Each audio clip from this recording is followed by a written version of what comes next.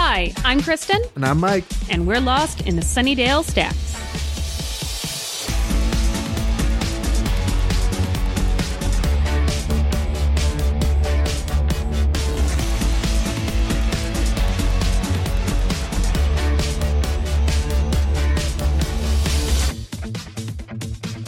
This is the Sunnydale Stacks, where every other week we immerse ourselves in the world of Sunnydale, California, and review 2 episodes of Buffy the Vampire Slayer. This week, we're dusting off Same Time, Same Place, and Help. We asked, you answered, and Mike has no idea. Ooh. It's a Stacker surprise. Whoa. I don't know why, but the image when I made that noise was of a tiny man falling out of a plane. Me too! Oh, yay! Same brain. So I asked the Stackers, what was your reaction when you heard that Buffy the Vampire Slayer would be ending after 7 seasons? Was it the right time? Was there more to tell? And had we gotten all we needed to from the series? Luke said on Facebook, it could have ran longer, but it finished on a high note, and he likes that. Yeah. Tim said on Twitter, as a person who stopped halfway through season 6, I can see why they stopped after 7 seasons. I just lost the luster to watch. Listening to your show has shown me that I was wrong to stop. I should have finished it when it was on Netflix. Thanks, Tim. Hannah said, I'd actually given up and abandoned the show not long after the musical episode. I'd struggled with the Glory storyline, Oz had abandoned ship, and Giles was not in so much. However, thanks to my wonderful friend Jem and our bonding over Buffy, we spent the entire of the first year of uni binge-watching it all, to the point where I actually have read seasons 8 and 9 in comic form, which I love. Sort of gave it a new lease of life and opened it up to things that would have been possible as a TV show. Red said, I feel like there's still a hole even though the comics continued things. While some bits of Buffy were getting a bit stale, I still feel like there wasn't a lot of closure. Also, hey, justice for Anya. Like, damn, she gets a 6-second death scene? Tara got a better send-off and Anya played a larger role in the group. To which I asked Red, like, okay, so you didn't like season 7. Do you think it needed a whole other 8 season or just a better season 7? And she said, I would have accepted a better finale and let it end. An 8th season probably would have been subpar considering how season 7 was going, besides Tommy Link's quips. Megan said, by season 7, the tone of the show had shifted to be so much heavier that I was kind of ready for it to be done. Although I still read the comics, so obviously I wanted more. But there's no way the show could do some of the storylines from the comics, so I'm good with the transition. And Jennifer said, although I was crushed when Buffy the Vampire Slayer ended, in my heart I knew it was time to say goodbye. Honestly, as far as storylines go, season 5 would have been a good endpoint. Thank goodness it wasn't. Although I would have been giddy if there had been a Slayer spinoff. Imagine Spike, Faith, and Andrew guiding the new Slayers. That would have been hilariously entertaining. And what a love triangle. Oh my. Oh. What does their bedroom look like? So Mike, what do you think? I think that it's basically in this form. I think it was the right time for it to not be a, Buffy the Vampire Slayer show on the air. I wish that the universe had continued, maybe through another spinoff, like mentioned, of following some characters trying to lead Slayers. I know a version you had kind of propositioned as maybe like following some Slayers throughout time. Yeah. Expanding the universe in that way. And also, to bring it back to an old horse I've beaten, just like continuing Angel, because it, like that show, I think it died before its time because it had its best season by far and then just got killed off. Like at least this one, they kind of knew it was going to be the final season to a degree that they were able to make it a final season in a more satisfying way than a lot of shows do. There's still some issues we'll get to when we get to especially some of the later episodes. But even just stuff like the montage of all the big bads in the premiere episode, that kind of stuff makes it nice to feel like a finale. And I'm glad they have the comic books to, if you want to see it live out in that vein. But I do wish they had done something to make more of a TV universe possible. And I think it was probably just a matter of timing. Like it was just TV at the time didn't have the space for that because it was still a little bit too much of the old ways of TV. There wasn't a Netflix streaming a bunch of original content when Buffy went off the air. But if, Buffy had ran 10 years later, I think there's a good chance we'd be getting like new seasons, even if they're like mini series seasons of like 5 episodes or something, on Netflix. And that would be really cool. I do think they found a good time to end the show as it was. Mm-hmm. I agree. I think the Buffy storyline, like in terms of like her development as a character, came full circle. Yeah. I know everything I need to know and want to know about Buffy. Like, especially the season 7 finale episode, that is a definitive end for that character. I don't need to see that continue. Now, granted, I was heartbroken when they announced that Buffy was ending. But yeah, I feel the same way that like, I would have watched a Spike spinoff. I would have watched a Faith spinoff. Yeah. Just because I'm kind of done with Buffy the character does not mean that like I don't want more of this same style of show. I don't really read the comics. I read season 8, and Chris picked up some issues of season 10, or maybe all of season 10. I'm not sure. I still felt like, yeah, this is fine, but I'm good with what I have of Buffy. Yeah. What I did find interesting was like Willow has her own complete separate storyline in the comic books. And that, like, again, that's interesting. The universe, yes, Buffy the character, she has a full circle. I'm good with her. We don't need to see Buffy go anyplace else. We've seen her go to hell and back, or heaven and back, more honestly. Yeah. Now let's head into the Sunnydale stacks and open the books on same time, same place.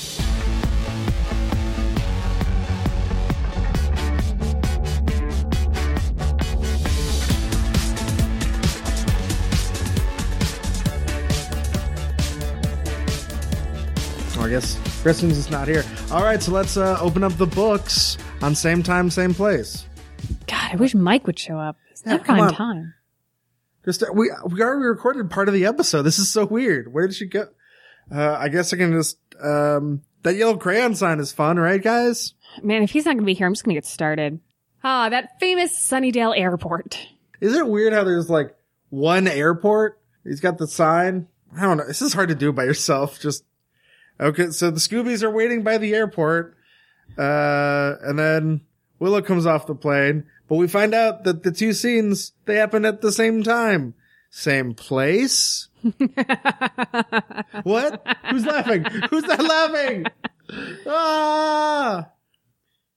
End scene. Okay, good. I was like, I don't know how to end this. Well, we just have to kill the Gnarl. Oh. It's the cat. Sorry, Gnarl. He doesn't like being called the Gnarl. Oh, yeah. we should be proper. So have you ever seen the movie Sliding Doors? No. Okay. I know the premise, and that's, I feel like, as much as I need out of that movie is that premise. The premise is the same as this episode. Yeah, but like, wait, is it? Yeah. I thought the premise of Sliding Doors was like, what if you did or didn't do something? I mean, yeah, but it's the same idea where you've got... And those are two completely different ideas. You're seeing the same scene with two different like points of view. Well, stylistically, it's similar, but it's like... Splitting hairs over here. I think it's the premise is entirely there's not a supernatural element to Sliding Doors. Okay, so it's not preventing somebody from seeing something. It's somebody making a different choice. You're being so difficult. It's more like Sliding Doors and Run Lola Run are similar. I haven't seen that. This is more like, I don't know, A Christmas Carol. Okay, I'm right. So yeah, Scoobies are there to pick up Willow. Xander's got his yellow crayon sign and being not humble about saving the world. My mouth saved the world. Ladies. I feel like so many Xander lines should just have ladies at the end. I think that would be super appropriate. We did have, I apologize for whomever I had this conversation with on Facebook. It was forever ago and I don't remember. I had a conversation with one of the stackers on Facebook about how kind of toolish Xander is throughout all of season 6 and like unforgivably. And that it was a really interesting, great conversation. And it's kind of opened my eyes to like, yeah, he is a patriarchal tool. Like he just, you kind of suck.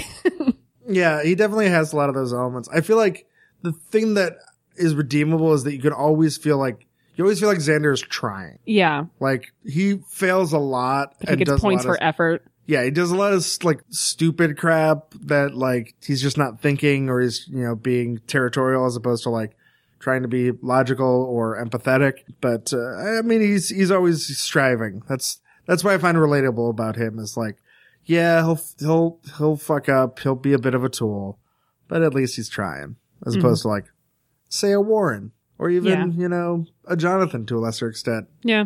So, yeah, Willow never gets off the plane, but that's not true because we see the exact same scene from her point of view where she gets off the plane and the Scoobies aren't there. What? This is really well done where there are certain things that they do so that it's the exact same scene, not just later. Like they show you the clock. Yeah. They have a very distinctive family get in a fight in front of her. And I forget what the generic line is, but it's like a little awkward of like, I'm going to have to put you two in a jail cell. Like it's something like very loud and awkward. So it just sticks in your memory of like, that's a weird thing to say. I'm interested in like how they did this because the two openings are so identical. That's like, how did you get the family to fight in the literal exact same way? Well, I think I noticed this time an editing point of when he picks up the backpack, that's a different shot from leading up to him. And you don't see Willow behind him. You don't see Willow. Oh, okay. Smart. So okay. up until that point, I think it's the same shot. Prove me wrong, Stackers, if you can. And then they just have to do it from there. But it's still like, there's still a lot of stuff that you have to kind of line up to make it. And I don't know if somebody's found like, there is an error. This person has his coffee cup in the left hand. But it's definitely not something you'd notice just watching. No, yeah, it's so good. And it's so sad when she gets off the plane and no one's there to greet her. Yeah, it's like when you throw a party and nobody comes. Oh. But then you have to find your way home from the party. Because you're not even at home. You threw the party at like an abandoned warehouse and we're expecting to get a ride back. Is this not happen to other people? Mike, do we need to talk? And then you realize that you lost your pants and you don't have any pants anymore. And it's just all the voices are in your head. What were we saying? Send help. Yeah, this is the idea of like no one wishing you a happy birthday. And she's like, welcome home, me. Oh, yeah. Poor Willow. But all of this is so good. The idea that like we need to, rather than do stuff like say, not addressing a rape, we're addressing the fact that like she's still your best friend, but she also tried to kill you and the world. So like the Scoobies are like, I am nervous about seeing her. And she's like, I'm nervous about them seeing me. Yeah, and you can have both the characters like express those things without it being like a big buildup of them just of like Willow traveling and them waiting. Yeah. That's not really fun to watch. But if they're both simultaneously solving a mystery and they just can't see each other, but they're being able to express these feelings, that's a lot more entertaining. Yes, and I like the more complicated emotion of like wanting to see someone at the same time not. I mean, just that like, I'm happy she's home, but also maybe not. Yeah. So we cut to a graffiti artist. It doesn't look like he's proofreading. It looks like he's definitely not really doing that. Well, and he has this weird position where it's like, oh yeah, I spelled that correct. I spelled Spider-Mac correct. Well, you don't want to switch the R and the E and then they think you're like French or something. Spider-Mac. So I use the term graffiti artist on purpose because graffiti always fascinates me. So like, I don't know if you've noticed lately, there's more public art going up in Chicago and more like public paintings and walls that are now mosaics or murals. Reason is, the more public art you have, the less graffiti art that you will have. Makes sense. Because graffiti artists do consider themselves artists and they won't desecrate someone else's work. Yeah, that makes sense. I think that's fascinating and kind of makes me have respect for graffiti, even though they do it to our building at work all the time. I need to paint a mural on the side of work. Yeah. That would be great. I don't know. I just think that's interesting. Well, and I will definitely appreciate more viewers who like does like an interesting image and it's not just like their name. Your tag. Yeah. Yeah. That's always feels a little lame. Now I'm going to get tagged. Oh boy. So we meet the Gnarl. Ooh, he's so creepy. It's such a great intro, the way he like, we see like a silhouette and then he snaps his nails, which is such a gross sound. Yeah. And it's kind of like, warriors, come out and play.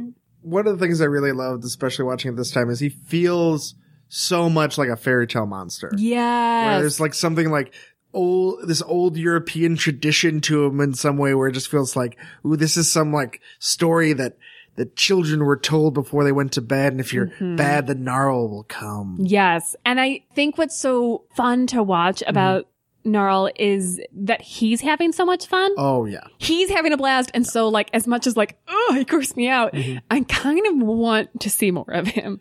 He reminds me a lot of, especially earlier, Freddy Krueger. Yeah. The kind of the nails are similar to the knife glove. He uses that. The way he talks and taunts his victims, where it's menacing but also a little funny. And then he's just super creepy looking when you finally see him, but in a fascinating way where it's like, oh, I want to know what that is. Yeah.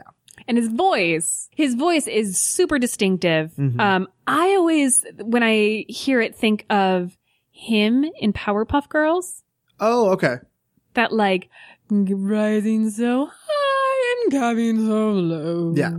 Yeah, the extremes in pitch, and where it feels like a creature who isn't human talking. Yeah, and little sing-songy. And, Willow goes home, but no one's there to meet her. What a sad little house. Luckily, Buffy keeps the back door unlocked, even though she lives on the fucking Hellmouth. And it's a very convenient house, because she also, in addition to leaving the back door unlocked, has a nameplate on her door. Oh, does she? Yes, it's a little like a Bortlart license plate, but Buffy on her door. It's like, come on, guys. we can gather that this was Buffy's room. We've seen it before. We've recognized it. Yeah. Yeah. I'm pretty sure for this far into the series, we get it. It's her first time back in the bedroom since Tara was shot. Oh, I would not be able to sleep there ever again. Yeah. Or maybe in the house. You open the little book? The little book, and under family phone numbers, it has all the Scoobies. Because they're family. Oh my God, that broke my heart when I saw it. I was like, I love you, Willow. Not to detract from the show, but what happened to Willow's mom? Yeah, what happened to... Yeah, well, you're never going to hear from any of their parents ever again. Because, like, she was definitely a character in an episode. We met her. Yeah, no, we met her. We also met Vander's parents. But yeah, Willow just, I don't know, Mom, Dad, I have an internship in England. Yeah, it's like, oh, what happened to the girl you were dating? Oh, she got shot. Yeah. Oh, okay, where have you been? I got sick, so then I went to England? Maybe she's just, like, the worst parent ever. I mean, like, parents, she had two. I don't remember the dad really. We didn't see him, but she talked about him because when she talks about having to watch Scooby-Doo at Xander's place, because I think it was like Ira, it was a super Jewish name. What's Willow's last name? Rosenberg. Rosenberg. Right? Yeah. Ira Rosenberg's only daughter celebrating Christmas. It was cute. It was funny, but he exists. He exists. Unless he was all a figment of Willow's imagination. He wasn't there the whole time. False. So the door slams and she goes to check it and no one's there. Oh, unless you flip over that coin. And the Scoobies come home and they're worried Willow's still evil. It was them slamming the door. They hear Willow drop the address book, but they don't see her, so they come back down and sit in her. Yeah. It's very weird. If you're into that sort of thing. The next morning sees no improvement. Willow runs into Anya, who is not thrilled to see someone who almost killed her. But I love that it's Anya, so rather than being, like, scared about it like the Scoobies are, she just straight up says, like, are you gonna kill everyone again? Like, what the fuck? So I always associate certain seasons of Buffy with times of day. Like, there are just certain seasons where it's like, oh, season 1 always takes place, like, right before sundown. Like, there's always kind of this dusk air quality. Season 4 always seems to take place like at 1 p.m. when it's super fucking bright out. Yes. Most seasons take place, at night.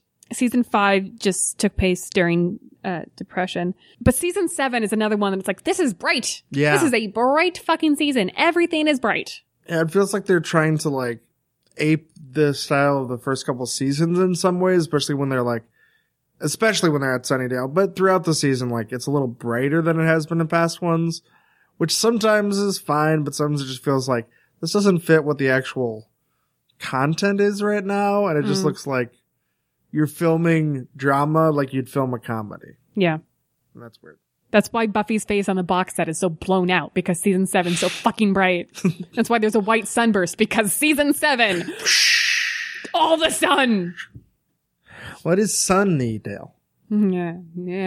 That fucking box set. Anya catches Willow up on what the Scoobies have been up to and suggests that everyone might be at the new high school, which is a good bet. Yeah. But when Willow goes to investigate, she finds a flayed body. Uh-oh. I think we know who did that. Predator. Crossover. I could see him existing in the Buffyverse, yeah. He's searching for the Queller demon? It wouldn't be hard you pit the Queller against Predator. It's gonna be a short fight. No, the Queller is his lost dog. Here, Quelly. That's the noise he makes. Oh, that thing. So Buffy and Xander also find the flayed body at the same time. All this is very bad news for Willow's reputation. She's done this once. Yeah. Willow makes her way to the basement, where she's intercepted by Spike, who's crazy again this week. Insane in the basement. And this is great because he's talking to Willow and Buffy at the same time. Yeah. It kind of makes sense to the person he's talked to, but also he may be just crazy because he's crazy. And I just love it. And some of it works for both. Like, you went away. It could be either. Mm-hmm. You're glowing. What's another word for that? Gotta rhyme. I like this because, again, he's William again. So, all right, effulgent boy. Mm-hmm. Did you hear that new song, Effulgent Boy? Effulgent Boy, that ooh. I think I'm going to rename this podcast the Effulgent Podcast. It does sound like an NPR show. It does. The Effulgent Podcast. I'm your host, Laura Witherspoon. But he's a fulgent boy. Like, a fulgent boy that you got you got the effulgent boy that ho. I have no idea what you're doing. It's like Soldier Boy. Oh. But a fulgent boy. Okay.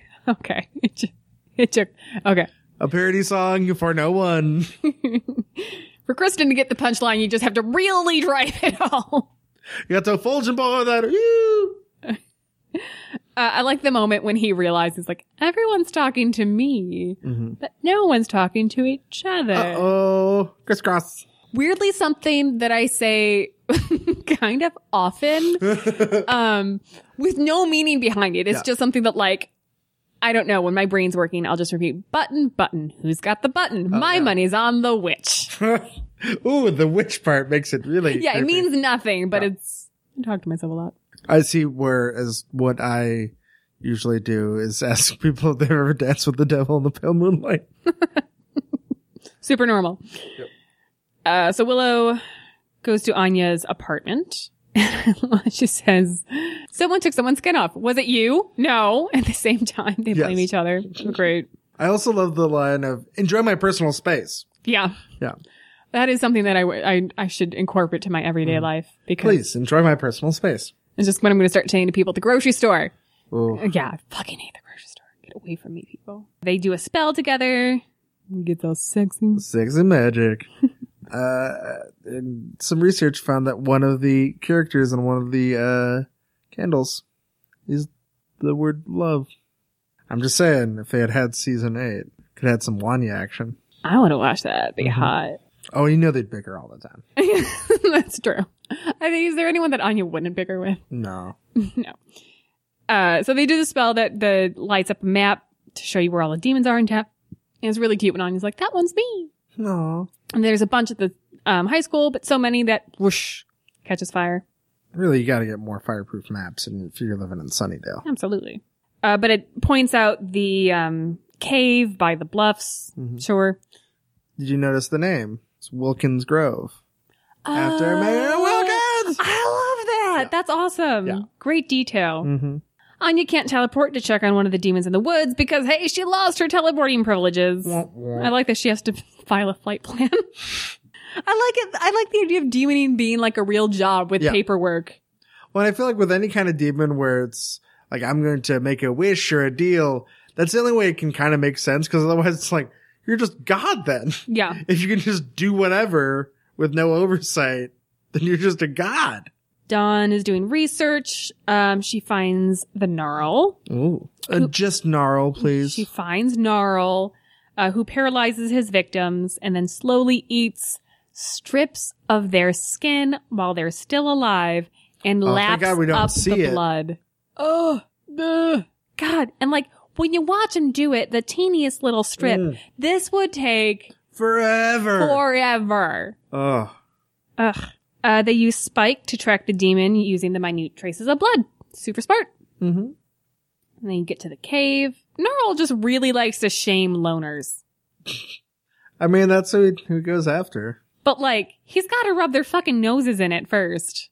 When really what they should say is like, move. oh, where are all your friends, Gnarl? Right? Like, I understand, like, okay, so you need to eat people to live. Mm-hmm. Like, wrong, but still, like, that's your food. Yeah. You don't need to shame them first. Fuck you. Well, maybe it's the kind of thing where it's like, shame makes the meat taste better. Yeah, it's just his special sauce. Mm-hmm. Ew. And also, horsey sauce. From Arby's. Oh, yeah. I don't like that, because then you think, like, it's made out of horses. No, it's just horsey. It's horse-like substitute. It's like horseradish. Oh, God. Okay, great. Yeah, mule. So much better. Yep. But it makes sense that he goes after loners, because then if it's going to take hours for you to kill your victim, you don't want someone that people are going to be looking for. Mm-hmm. Maybe this could have happened to Marcy. Uh-oh. It's a good thing she went invisible first. Paralyzes and scratches It's like Dawn. Crystal Pepsi. What? It's like Crystal Mercy. It's like Crystal Pepsi, because it's a food that would usually not be clear. But then it is. It's just like Crystal Pepsi. Sure. Okay. I did it. Crystal Pepsi. You're so fucking weird.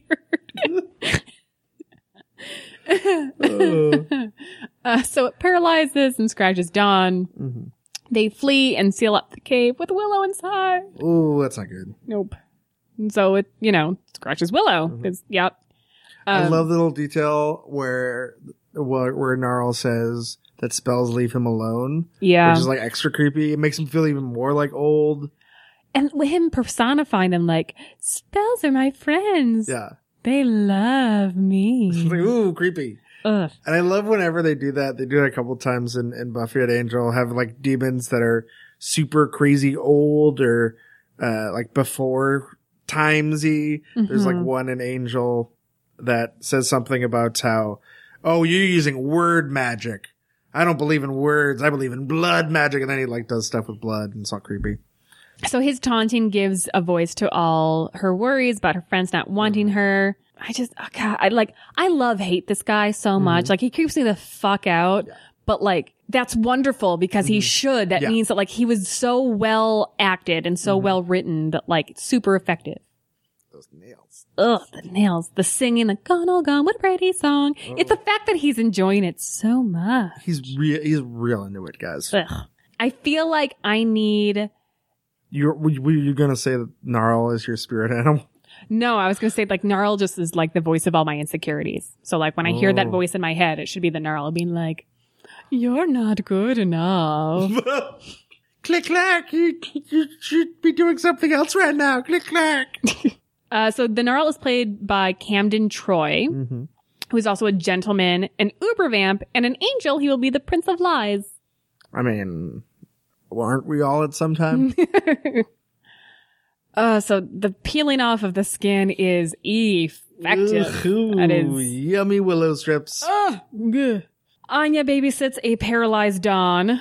It is exactly the Tin Man. He's also. I'm actually shocked they didn't make that reference. That is surprising. Yeah, that's like a gimme. She's also posable. I used to complain a lot about how much she doesn't hold still. That like you can see her shaking. But like that's hard for an actor. Well, yeah, and also there's the kind of element of even if you're frozen, like there's still outside factors influencing your body, where it's not necessarily a breeze indoors, but you're not made of stone. You're still like fleshy material. Yeah, so you're not going to be 100%. When they get back to the case, so Anya drops that, I helped Willow, so they know that she is in town. When they get back to the cave, Anya can see her, but no one else can, which is great. When Buffy goes to fight Gnarl, Xander is holding a sword. Buffy's holding a short little dagger. And she has like a knife fight, like West Side Story style, with Gnarl, with this teeny tiny little dagger. You want distance between yourself and those nails? And also, yeah, they know this going in. And they're leaving from Buffy's, specifically the living room, where we know there's a chest full of weapons. Full of weapons. What? And like, I watch her Take put two swords. I watched her put that little dagger into her, like, an ankle holster. I'm like, you have never done that before. No. What is that little thing? And I mean, this is only so it's an evenly matched fight, I'm sure, because otherwise, like, Buffy would just take this dude. Well, and I almost want to think it's something where that day, Buffy was like, you know, I should have like a thing. I'm going to have like a dagger in my boot. It's going to be my thing. And it's just like, not even thinking about whether it'd be good for the fight. Like, yeah, I'm doing my dagger in the boot thing. It's going to be my thing now. And here's the other thing. If she had a longer weapon, she wouldn't have to shove her thumbs through his eyeballs. Which is awesome, though. Wow. I also like the idea of, they never explicitly say this, but I want to think that that's the only way to kill him, which also feels like a, like, super old demon way. Like, just, you have to destroy his eyes. Correct me if I'm wrong. Isn't this also how she killed Der Kinderstad? Possibly. Maybe they're related. And then with what happens to Xander later, I think Jaws has a thing with eyes. Well, I mean, specifically thumbs in eyes. I think he has a thing. Well, I mean, if you're gonna kill somebody in the eyes. Would that actually kill somebody? I think it depends. Because it doesn't kill Xander. Yeah, but like, I think maybe the pressure of both going straight in, I don't know. Let's get some thumb guys on the line. We're gonna get the interns to go call the thumb guys. Well, I guess call the eye guys. Call the eye guys and the thumb guys. Have them talk. No, you call the thumb guys. This is why they're interns. You call the eye guys. Just split. Just split into groups. Interns. Oh, now they're turning into a bunch of tiny little versions of themselves. It's weird. That is inefficient. And now they're sweeping the floor. They're just parodying Fantasia at this point. How are you going to carry my coffee when you're that small? It will crush you. Yeah, it's going to be like a 30-person team of little tiny people carrying coffee. That's not going to be efficient. Interns. Willow energizes into the scene. Why? It is right out of Star Trek. Yeah. And it's like glittery and pretty. Mm-hmm. Inappropriate. It's so happy. Such a non-happy moment. And that's exactly why I'm so glad they don't have any moments where you see one of the actors walking through the other. Because it would have been like... ridiculous. Yeah. Early episodes of Quantum Leap bad. Where, if you're not familiar with the show, they had a lot of effects where somebody was a hologram. And let's just say 1980s, early 1990s, wasn't pulling off that effect that great. They were not prepared for that. Nope. They open that script and they go, shit. Like, how are we doing this? I guess we're going to have to overlay and it's good enough. It's TV. Later, Willow is healing herself. It turns out that she did a spell without meaning to. She just wanted or was so worried about the Scoobies seeing her that she made it happen that they couldn't see her. And given her like thing with control, scary. That like, oh, I was not in control of that situation. But they let each other off the hook. Yeah.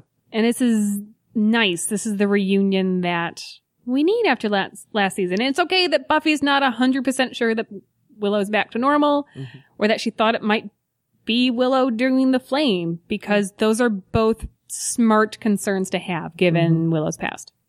Yeah, you can't just sweep it under the rug, but you still want to be there for your friend. You can do both. Buffy offers for Willow to use her energy to heal herself. And gets a nice image in profile of them like meditating and holding Buffy hands. gives Willow strength. Oh, metaphor. I also love how Willow describes that she's using meditation to heal her stomach, in regenerating new skin. And Buffy's little quip about Clem should really cut back. It's adorable. Cause I'm just imagining he's like, uh-oh. But he just loves meditating so much. The Gnarl has his second career in liposuction. He nips people's stomach. He just takes a thing and then you just pinch those two pieces together. Flatter stomach. How you will have your beach body. But like, that's the unlikely friendship that should have happened, Gnarl and Clem, because Gnarl could just be like, can I take a little bit of you? And I was like, oh, sure, whatever. Got plenty to spare. Wibble, wibble. Make that noise again. Wibble wibble. Isn't that Clem's catchphrase? Am I misremembering that? No, I think that's completely accurate. He just, every time he enters the room, puts his arms out, waves them back and forth, going, wibble wibble. So what's the lesson in same time, same place? Self-fulfilling prophecy. Sometimes you're so convinced you're going to bomb a test that you don't study as hard as you should, thereby fulfilling that worry. Or you're so nervous about an interview that you act like a total spaz, thereby fulfilling that prophecy. So try not to sabotage yourself by worrying about what might happen. You might be surprised. And don't go into caves alone. Don't go into caves alone. That is just dumb. Super dumb. So what do you think of this one? I love this episode. I feel like it's got nice character stuff for all the characters I care about. It is one of the best villains the show has ever done, in my opinion. From design to dialogue, execution, performance, like everything is just on point with it. I think it's a great episode. In the overarching story of the season, uses things really effectively. The using Spike to have the two conversations, super cool, super just, oh, of course you do that in this episode. That's great. It's just a solid episode that if I am, let's say I would just want to watch a season 7 episode and don't want to watch like a whole big arc, this is one of the ones I go to first, for sure. Yeah, I love this one as well. It's such a unique premise for the show. My only complaint is that I think it drags a little bit in the beginning. Like when it, I like the opening scene, but between like Willow getting home to the cave, everything feels kind of slow. Yeah. There's no real urgency to anything that's happening.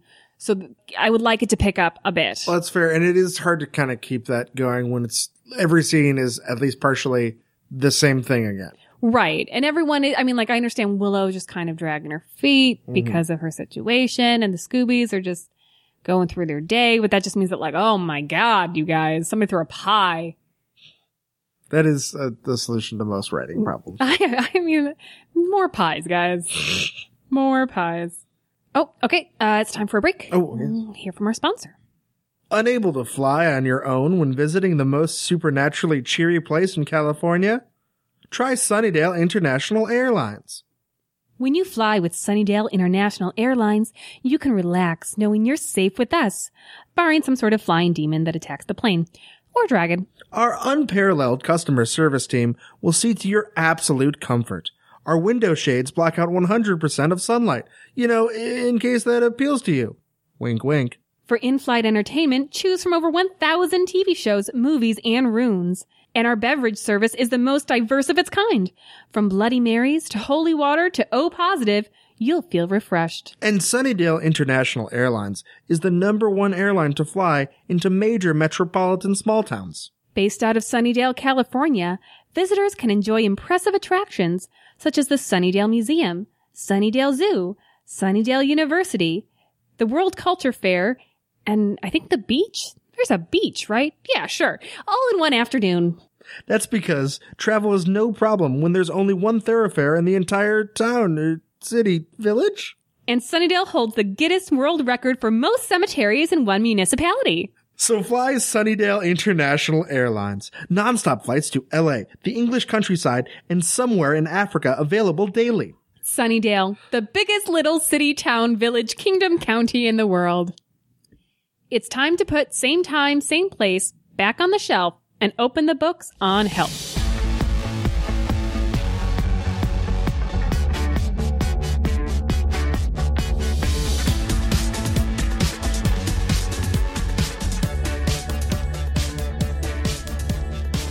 Help me find. Well, that's a record. Oh, you're right. So we're in a funeral home. There's an open casket. That's gross. Mm-hmm. Does it feel like this sequence? It feels to me like something the writers had always wanted to do. Have just like, let's do an opening where they're waiting in a casket place, some kind of mortuary or whatnot. It feels like that to me. I have no solid proof. They've done this before. There was the one where Angel killed a girl from school. And they had an opening where they were just sitting around waiting for her to wake up. But they weren't like all in caskets, were they? Not all of them. No. Okay. I don't think, no. Because it just feels like, oh, I've always wanted to do this. This is the final season. Let's do this. And I like this a fake out that you're like, another casket opening. It's a vampire. No, it's Buffy. No, it's a Buffy. Teeny tiny Buffy. Is she shrinking? She's becoming a singularity. She's just so teeny tiny. She is so It doesn't help small. that her little sister is considerably taller than her. Also, I want to point this out. I'm going to keep pointing it out this season because I think I've noticed something. Have you noticed how much white she is wearing this season? No, I haven't. She is wearing white in every fucking scene. Maybe. It's a cue that she's going to get married. Some sort of symbolism. She dies. She went to heaven. This is all in heaven. No. Anyways. Are you saying this is a Jacob Slater scenario? Yes. Anyways, lots of white. Keep an eye out for the white. Buffy stakes the old school teacher. I feel weirdly bad for this 2-second vampire. Like, this vampire got no shot. No. Also, I feel bad for her family. Yeah. It's like, oh, let's go to the open gate. What? You cremated her? Why would you cremate her and then spread her ashes in a casket that we pay thousands of dollars You for? assholes. At least, like, when someone crawls out of the ground, like, the family is still under the impression that the body's down there and they got to have their funeral and everything. But they're going to show up in the morning and be like, oh, what the fuck? Yeah. Guys, this is not our aunt. This is apparently an anthill. So at school the next day, where Buffy's wearing a different white shirt. And at some point in the middle of the scene, they don't show it, but it happens. She takes off this white shirt to reveal a white tank top. So we know this scene can't take place after Labor Day. She's talking to troubled students. There's a bullied girl named Amanda.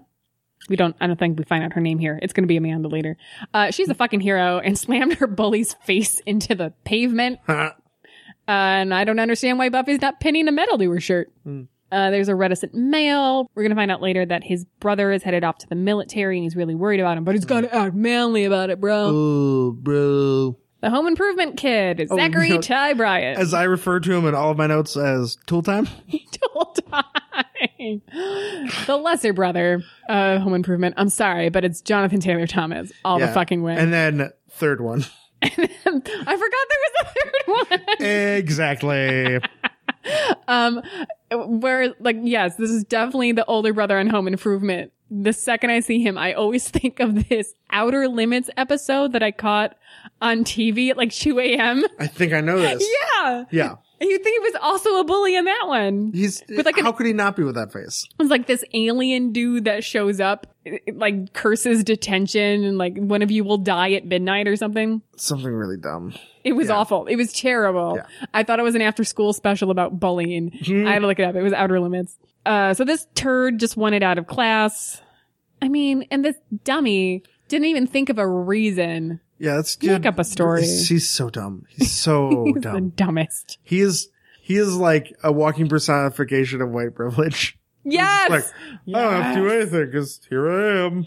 I'm just gonna What? show I should come up with a reason? I guess I don't have one. I'm just gonna smile at you, and I think this 30-year-old woman's gonna be really into me. I think she's 22 or whatever. Oh, you're saying she's like mom age. It's because she's taking care of a 13-year-old. She's acting momish. Willow and Xander are having a nice conversation about her magic, which I appreciate. That, like, this isn't awkward. He's cool about it. And it ends at Tara's grave. Oh. And also, like, they should hang out at the cemetery more. It's right by this lake, apparently. It's beautiful. Yeah, it's lovely. All the other cemeteries seem really compact and this seems Soundstagey. Yeah, they seem to not be outdoors. This is nice that, like, it looks like they're just going for a walk in nature, which is only weird because they never do that. Yeah. But then there's this reveal that they're surrounded by headstones. Yeah. And she approaches Tara's grave. I like the detail of putting the stones on her gravestone because it's a Jewish tradition. Oh, that is sweet. I like how Xander has to give advice through carpentry because, of course, to Xander, everything is fucking carpentry. It's good advice, though. Power not control, everything is. the hammer. Not everything is carpentry, Xander. He understands so little. Give him this. Meanwhile, kid is pretending to be gay in order to hit on Buffy. Would a high school student really do that? I mean, I definitely think if a high school student was smart enough to think of it, they would. Yeah, no. Also, I recognize a kid. He's on Masters of Sex. He's a fun actor. Oh. Dawn comes in, which is pretty funny. She's complaining about Buffy to Buffy, and I just like their interaction is very sisterly. Mm-hmm. Cassie comes in, played by Azura Sky. Mm. I really thought this was the actress at the end of Avengers, the one that plays the waitress. Oh no, I know who you're talking about, but yeah. Yeah, but they look alike, right? Yeah, and they have both like a similar, like, pale, weird lip girl who seems very sweet quality. Yeah. She's not doing homework because what's the point? Because next Friday, I'm going to die. Well, that's a bit of a bombshell. Yes. I'm very proud of myself for realizing this time, not the first time I saw it, or maybe the 7th time I saw it, but this time, Cassandra of Greek lore. Let's see what they did there. She was cursed with prophetic vision that no one believed. Mm-hmm. I'm so smart. Like, I'm so smart. I know. I bet nobody's pointed that out before. It only took me, watching it 30 times. But that's that thing you might not just even think of, what is Cassie short for? I know I've done stuff like that. Yeah, it's just real stupid stuff. I didn't realize that suburban was suburban until college, maybe. And I grew up in the suburbs, so I should know the basics of what the word I'm living in means. But it's Chicagoland. Do you live in a theme park?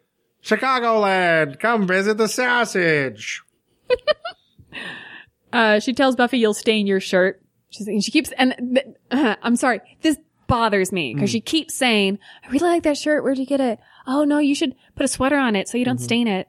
No, I'm serious. You want to put a sweater on so you don't, I really like that shirt. When it's a white tank top? It's a plain ribbed tank top. Yep. Plain. You can get this for $5 at Old Navy. If you're going to write in the script to make such a big deal if they're spilling, give her some unique. Put a couple bedazzles on there at least. Something. I was going to say, an embellished neckline. Yeah. Fine. Like chiffon sleeves or something on it. Whatever. Mm-hmm. This is the most basic shirt. And I'm not using the millennial term basic. No. I mean, literally basic. Although it is also kind of basic, Buffy. Buffy, you be basic. You basic. Speaking of casual racism, the next scene is where Buffy talks to D.B. Woodside about growing up in the hood. Oh, yeah, that's right. Yeah, she's being casually racist there, right? Yeah. Good job, Buffy. But Wood is not taking this prophetic vision too seriously. He blames teenage drama, says it happens all the time. We'll do what we can, but we can't read minds. And I do like the line of I don't usually get a heads up before someone dies. Usually. I mean, I'm not a superhero. Good cover, Buffy.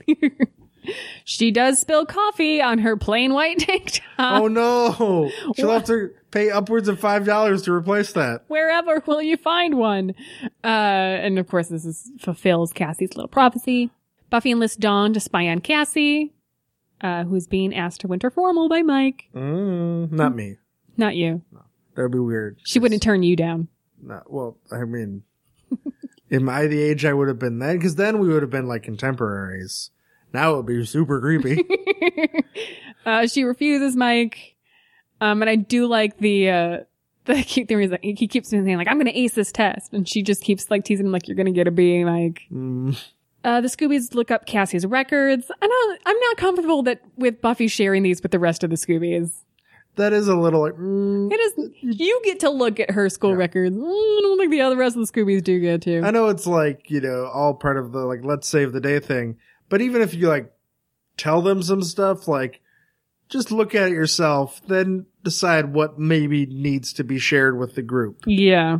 That's, a little creepy.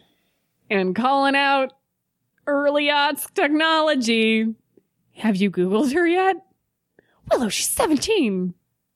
Oh, God. Way to date yourself. Yeah. That joke would have been the oldest joke in the world simply a year later. Yeah, seriously. And now it's just what? Oh, you mean that verb we all use? It's literally in the dictionary now? Yeah. That's wild. That's weirder to me than the like floppy disk stuff in the earlier seasons. Yeah. Like that's the kind of thing that was like, oh my God, this was really different. It's not just like a slightly different media. It's like, oh, words were different 15 years ago. Cassie's got her own website of poems. I do like that Willow's like, oh, I did too. And Xander gets really excited. She's like, I'm over you, sweetie. She wrote me love poems. I just like calling back to the former Willow crush. Like, no, that was a silly crush. Dawn thinks that it might be Mike, that he doesn't like being rejected. But she also has a violent, drunken dad, also a culprit. And they are being really shitty to Dawn here. This is a good theory. Yeah, it's fine. I mean, maybe the part about before he lawyers up is a little weird, because you guys don't go to the police ever. I mean, I feel like that was a joke, but like, their theory is good, so is hers. Maybe just split up. You don't have to all go to the dad. So Buffy does go to talk to Cassie's dad, who is drunk and a dick. I love it when Cassie does this. I could see him being her dad. Yeah. Like, they don't look so different where it's like, well, that's the actor playing your father. Mm-hmm. I mean, I guess you could always assume if it's not stated that it could be an adopted or, I don't know. But like, it's cool when it's really seems like I could see some of those features being some of her features. Mm-hmm. That makes this feel a little grounded in a way that mere acting doesn't always portray. Well, the other thing that grounds it is that he is a three-dimensional character. Like, he is a dick because he straight up calls his own daughter stupid. Yeah. But later, then after talking to him for a sec, like, he really does love her and, and he really wants to, like, be able to spend all the time he can. Yeah. He only gets the one weekend. So not a total dick. But that leads Buffy to realize he only has partial custody.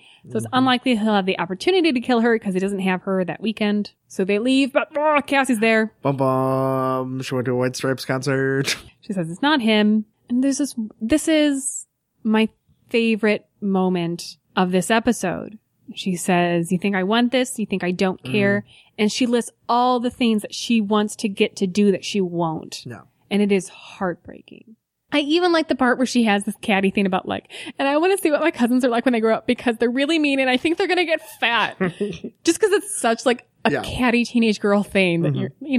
Oh, I think we all kind of wish for our enemies to become less attractive. Fair. Yeah. And I like Buffy's like, it's not just like Buffy's totally empathizing with her in this moment. At that moment, Buffy kind of gives a little chuckle like, yeah, I gotcha. Yeah. So who's going to kill Cassie? Oh, hey there, creepy cult. Not the coins. I always get with the coins. I always get this mixed up, by the way, with a Veronica Mars episode that also has a creepy cult doing ceremonies in the high school. Guys, don't do cults. No, cults are bad. If somebody wants you to like put on a robe and commit a human sacrifice, always say no. If somebody wants you to put on a robe for anything other than judging or singing sweet church songs. Or if it's a really fluffy, awesome bathrobe. Oh, yeah. Well, yeah. Or, okay. If you go to a spa and they hand you a robe. Okay. So it's like 5. Maybe 6, because I'm also thinking, hey, what if you're graduating high school? You need a robe. Yeah. Okay. So there's the 6 reasons. Yeah. Nothing else. No robes. Oh, if you're in a boxing match, damn it. There's so many robes. The key here is the human sacrifice. Yeah.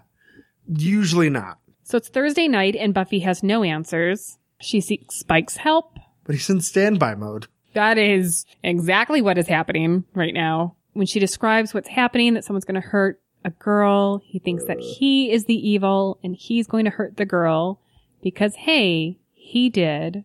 This is the moment I wanted. This is what I've been waiting for. Yeah. We're on, the 4th episode of the season? You took too long to get there, but this is what I needed. Yeah. He is heartbroken over what he did and starts punching him in the face, himself in the face, apologizing for what happened. And I'm good now. I'm done griping about it. I'm good. Yeah, I feel like they've kind of finally gotten there. It took a lot of bumps and a lot of like weird detours to get there. And I can now, especially with the whole idea of this is, William the Bloody. He is a different character than the Spike we've known because he's, a sin-souled person. And I can now get over what he did as a vampire a little bit more.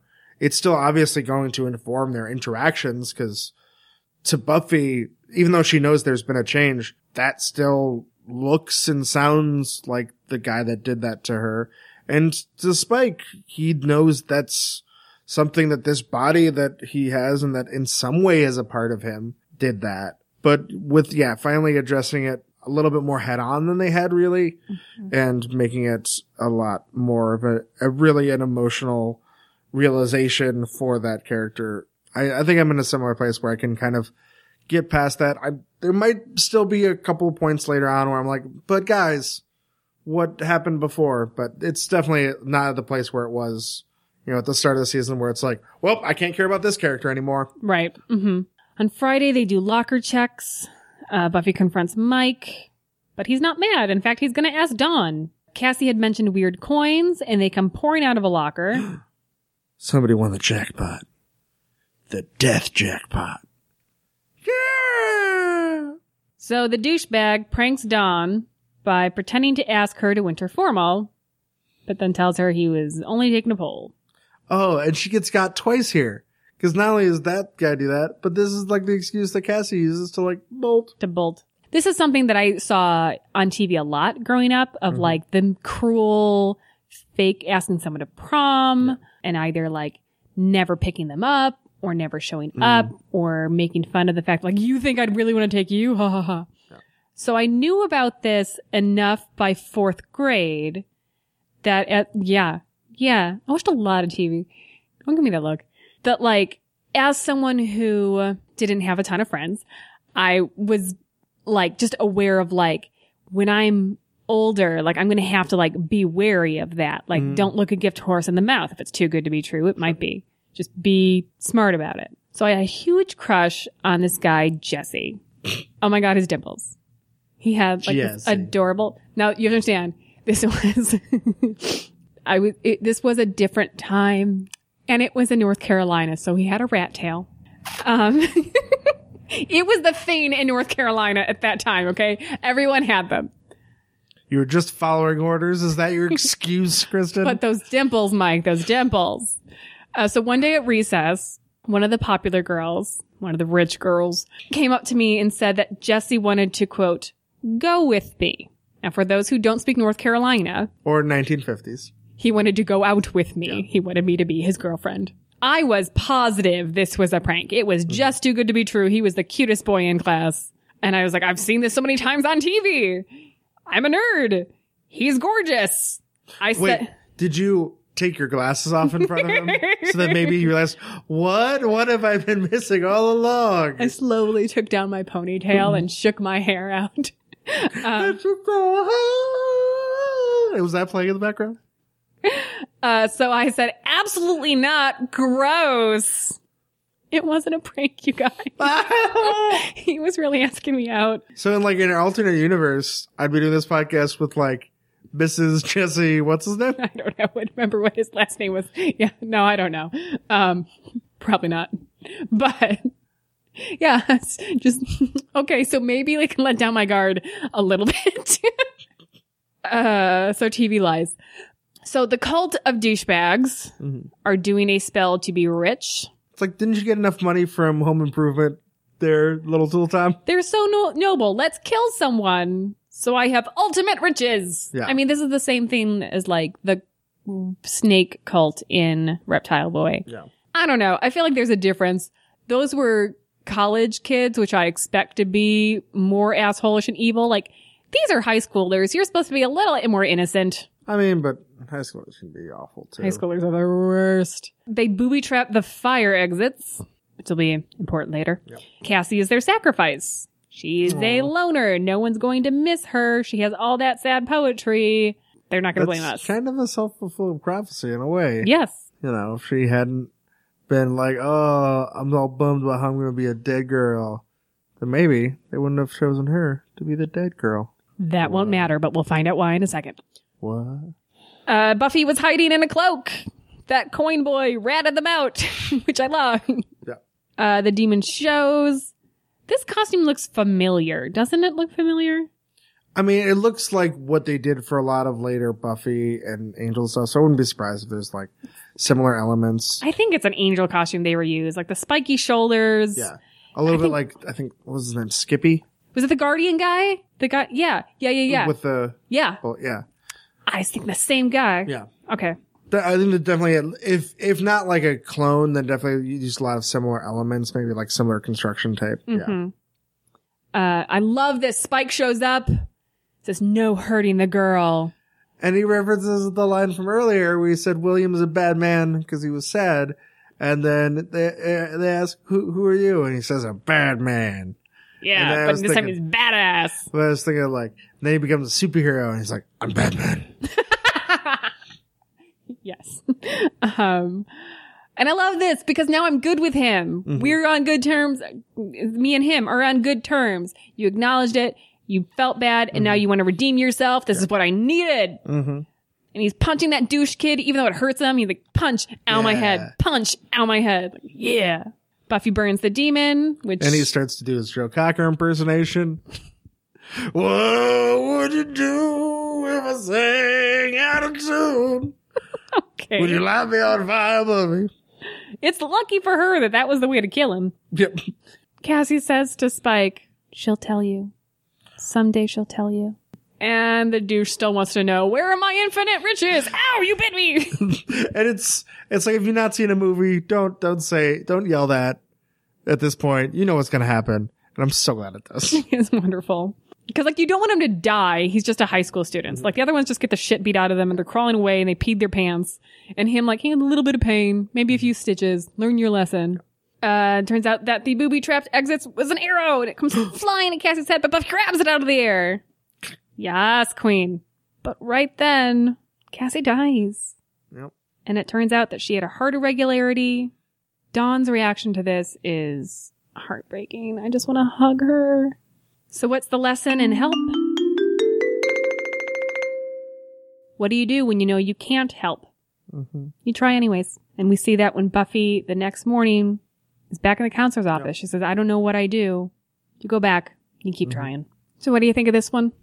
And this is a pretty solid episode. Like, some of the high school quirky stuff doesn't fully work for me.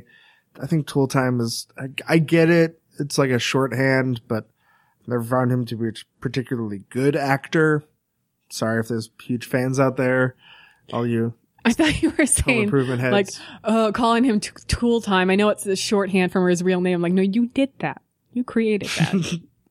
He'll always be Tool Time to me.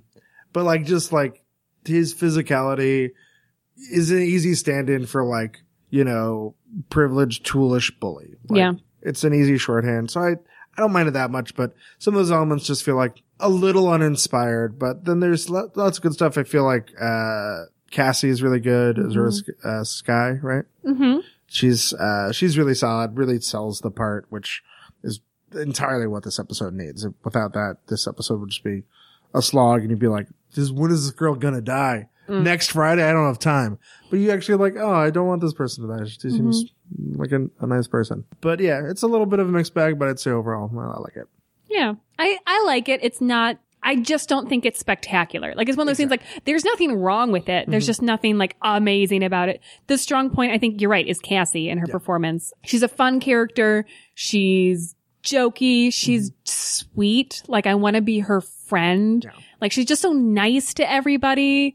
And, like, all, you know, her speech about all the things that she's not going to do. Like, I want so badly for her to have those things. Yeah, it's definitely the strong point of the episode. The culty kids is a little bit like, okay, I mean, Reptile Boy, we did this. Yeah. But fine. That's fine. And since they really don't do anything with summon a demon that gets quickly killed, I'm kind of fine with them being a little stock. Mm-hmm. I always have a bad taste in my mouth when I hear the episode title, Help. Like, oh yeah, that one. And I realize it's nothing to do with this episode. It's the way that I feel that this episode affects a more important episode later in the season that makes me mad at this one. It's not this episode's fault, but it's just like, yeah, later on you're elevating this episode to more than it is that it's not. Yeah, I'll have to look at that. Again, I think I remember what you're talking about, but all right. So are you ready to maybe head to the Sunnydale International Airport and go international? Buffy Tapaja, Vampirit. Ernie Dragon das rein de Fleisch Canoe. Future Rifle International. Frankly, Help, just pretty logical, not that interesting titles. Ayuda! Oh boy. The only other language Now I feel like the German title for Help, Helpless. Good segue. Yeah. Well done. The French title, The Prediction. Another one that's just, yep, right. That is an element of that episode. But I do prefer the titles for Same Time, Same Place.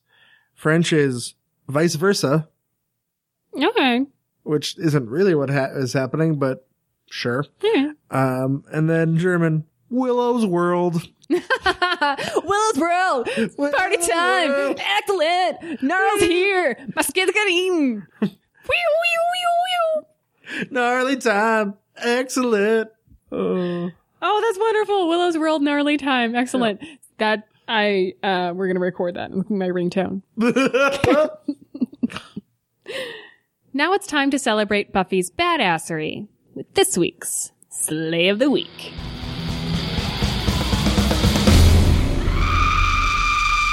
Did you just shoot a gun?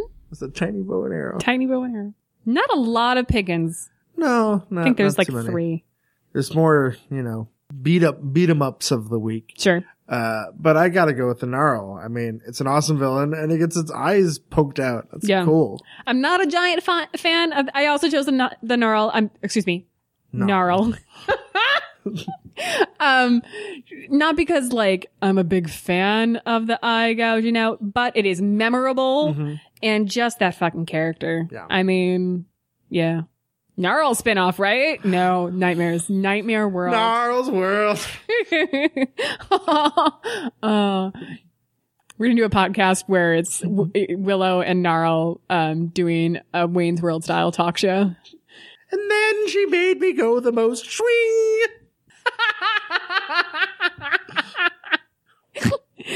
Stop trying to eat my stomach. Yeah, right. You're gonna eat my stomach. Thank you for tuning in to the Sunnydale Stacks. Please like us on Facebook. Look for us on Twitter and Instagram at Sunnydale Stacks to ask us questions or share your own opinions and memories about Buffy the Vampire Slayer. The Sunnydale Stacks is a part of the 27th Letter Productions Network. Look for our sister podcast, Hey Do You Remember? And join us next time when we dust off Selfless and Him, when we get lost in the Sunnydale Stacks.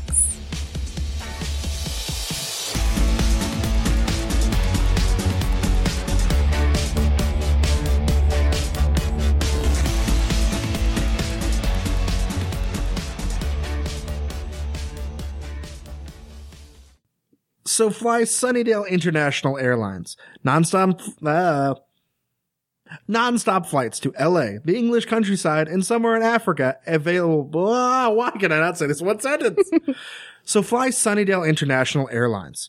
Non-stop flights to LA, the English countryside, and somewhere. What the hell? You've become me. I've become the Kristen. I'm sorry, Kristen.